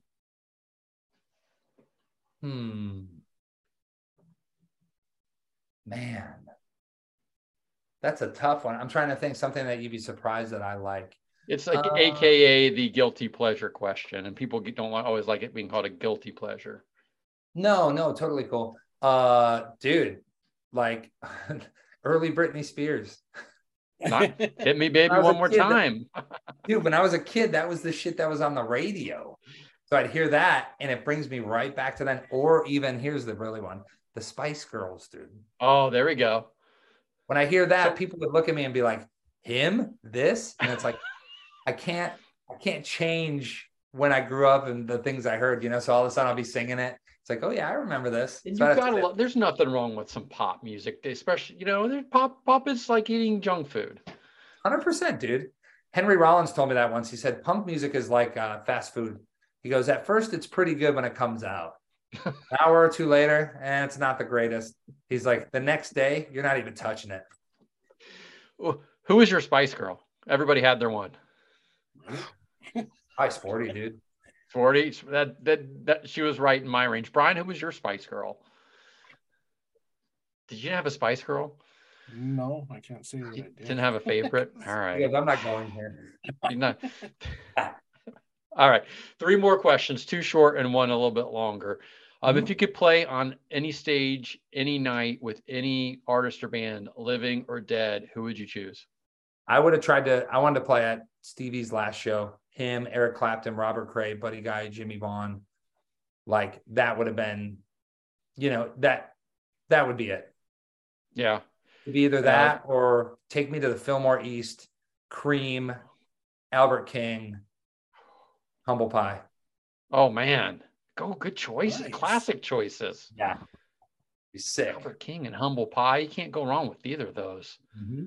People sleep on Humble Pie. I don't think those guys really get especially this day and age. It's a shame, dude. That is a fucking badass band. Oh, hell yeah. Like 30 Days in the Hole and all that shit, right? Oh yeah. That stuff's hard, man. Like I love all that stuff. Yeah. I love it. Heavy. So you like the heavy blues rock. I mean, again, Cream, Power Trio, like you guys, Power Trio. What about Government Mule, man? They started out as that Power Trio. 100%, dude. Love it. I love the fact of like, you know, like when people say blues rock, they use that term pretty loosely. But when you start talking about stuff like Mountain, Cream, 10 Years After, Government Mule, you know, Cactus, like there's early Johnny Winter stuff. You know, there's so much great stuff. And it really is like that convergence of like that blues based heaviness. And I love it. Going to Nashville this weekend. Where is a place that you would recommend somebody going to Nashville should go to eat? Ooh, good question. Well, there's a few classics. You go to Martin's Barbecue if you like barbecue. Edley's Barbecue if you like barbecue. I would say, though, if you want to get a great chicken sandwich, you should go to Hattie B's. Hattie B's, yep.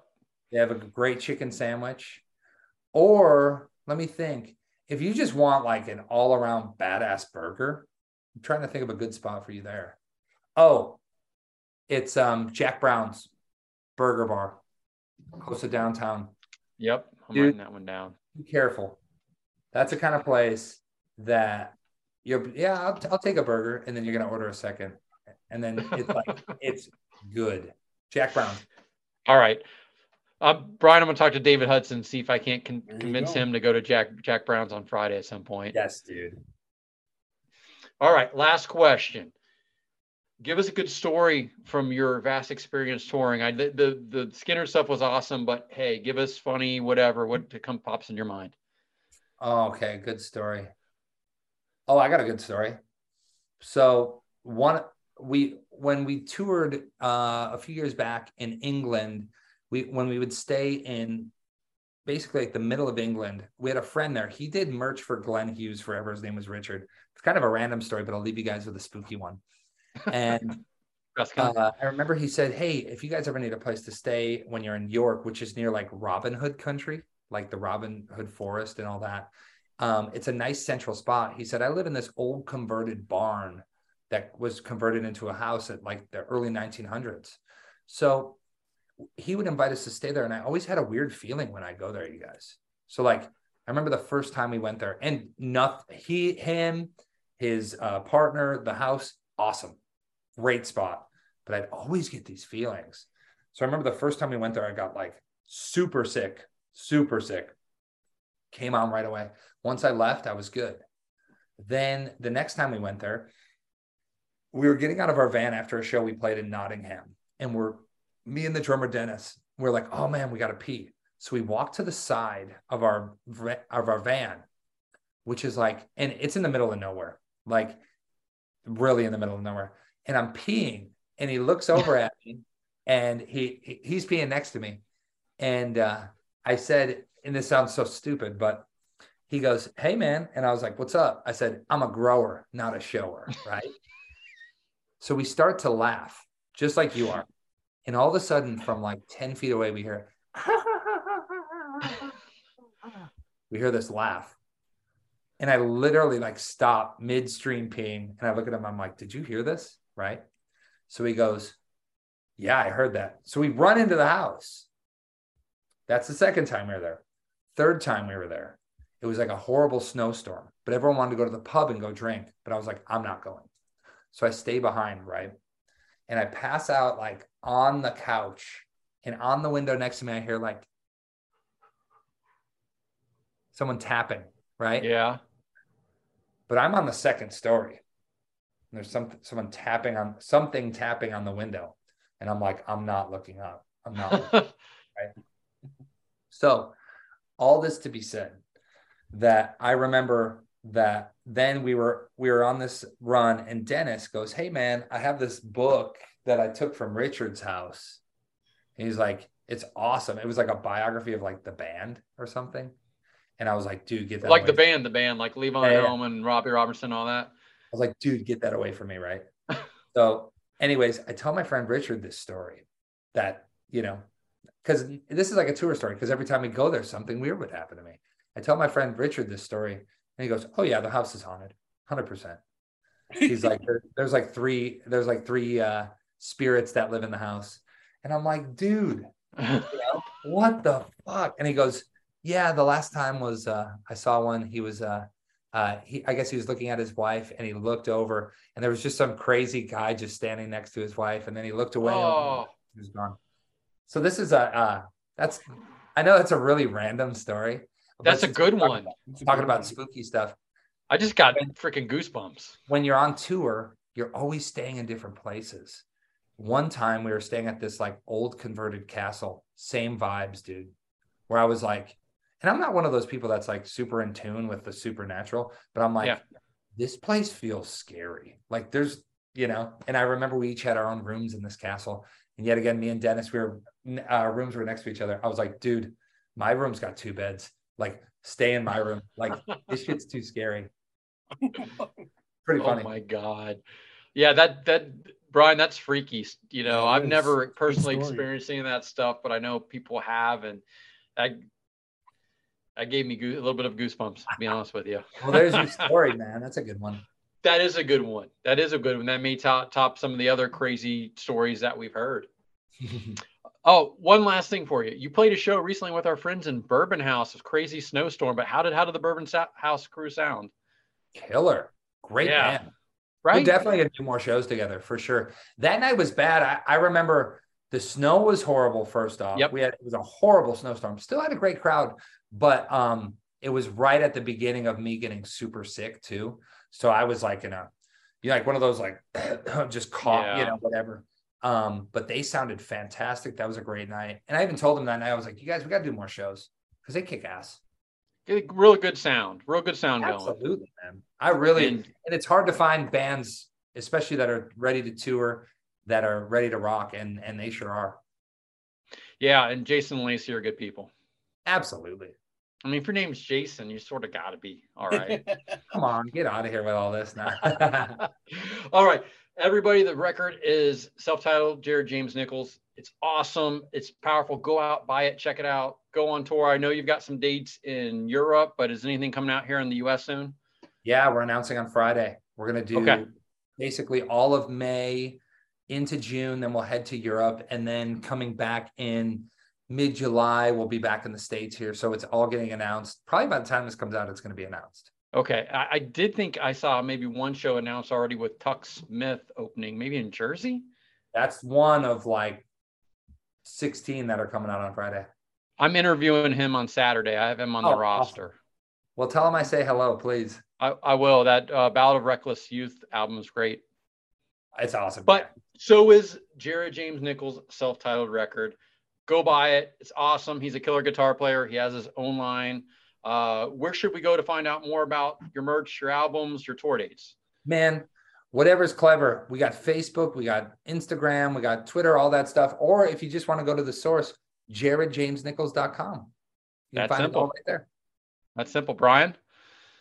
Well, thank you so much to Jared James Nichols for coming on. And, we're already declaring that you're going to be a regular on the podcast, just so you know. So let's go. Whether you want to or not. Harassing you I'm in. Whenever we get a chance. So thank you so much for coming on. Thank you guys for having me. It's been a pleasure chatting your ear off. And we'll do it again soon. Thank you so much to Jared James Nichols for joining us. I'm sure you guys are still trying to recover from, you're playing in the studio rehearsal place and in walks Steven Tyler. And says, "Who are you?" You're playing at a gig, and all of a sudden it's like, "Hey, that looks like Ricky Medlock's watching me and Gary Rossington." It's just incredible. Like, and it's just so cool. Like, he's so grounded about it, but very grateful at the same time. Completely grounded, like nonchalant about it. It's amazing. He was one of those guys, Brian, we could talk to another hour and not even felt like it. And the great haunted house stories from the road. We got another great Hall of Fame Tale from the Road story. This one's certainly our most creepiest to date. But man, dude's had a great career. I love his style of music. We get into, you guys heard how his style of music, playing guitar using his fingers. Talked to some of about his gear and even his Epiphone line of guitars, and a new guitar is coming out. And he's played with Bourbon House, you heard. He's been with the Georgia Thunderbolts, a lot of our friends. And by this point, you should be well aware of his U.S. dates that are out and be planning to go out and see him when he's in your area. So yeah, get the new self-titled record, go out and see him. And always remember, Southern Rock is reverent, blues is blood. We'll see you next time.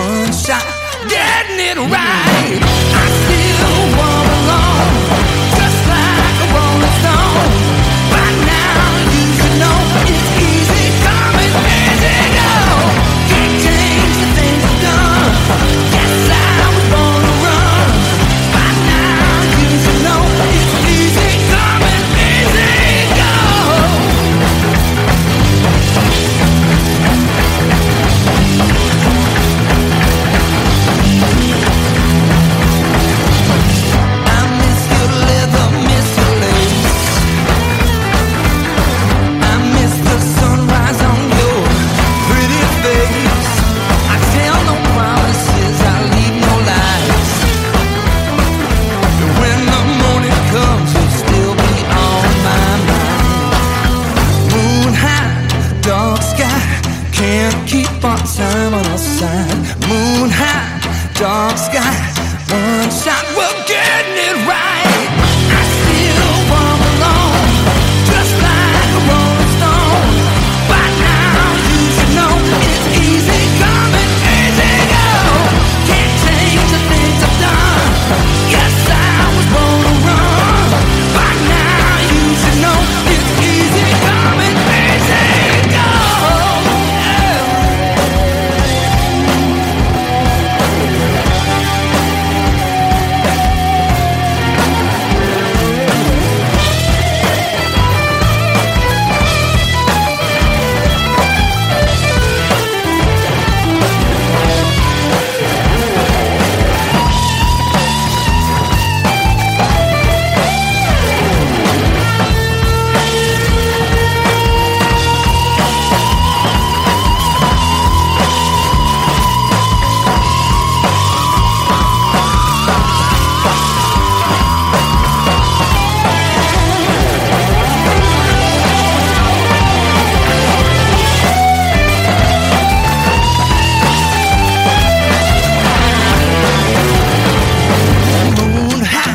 Dark sky, can't keep our time on our side. Moon high, dark sky, one shot, we're getting it right. I still walk alone, just like a rolling stone. By now you can know it's easy coming, easy go. Can't change the things I've done. Yes, I was born to run. By now you can know it's easy coming, easy go. I still walk alone, just like a rolling stone. By now you can know it's easy coming, easy go. Can't change the things I've done. Yes, I'm gonna run. By now you should know it's easy coming, easy go. Yeah. Easy come, baby. Easy go.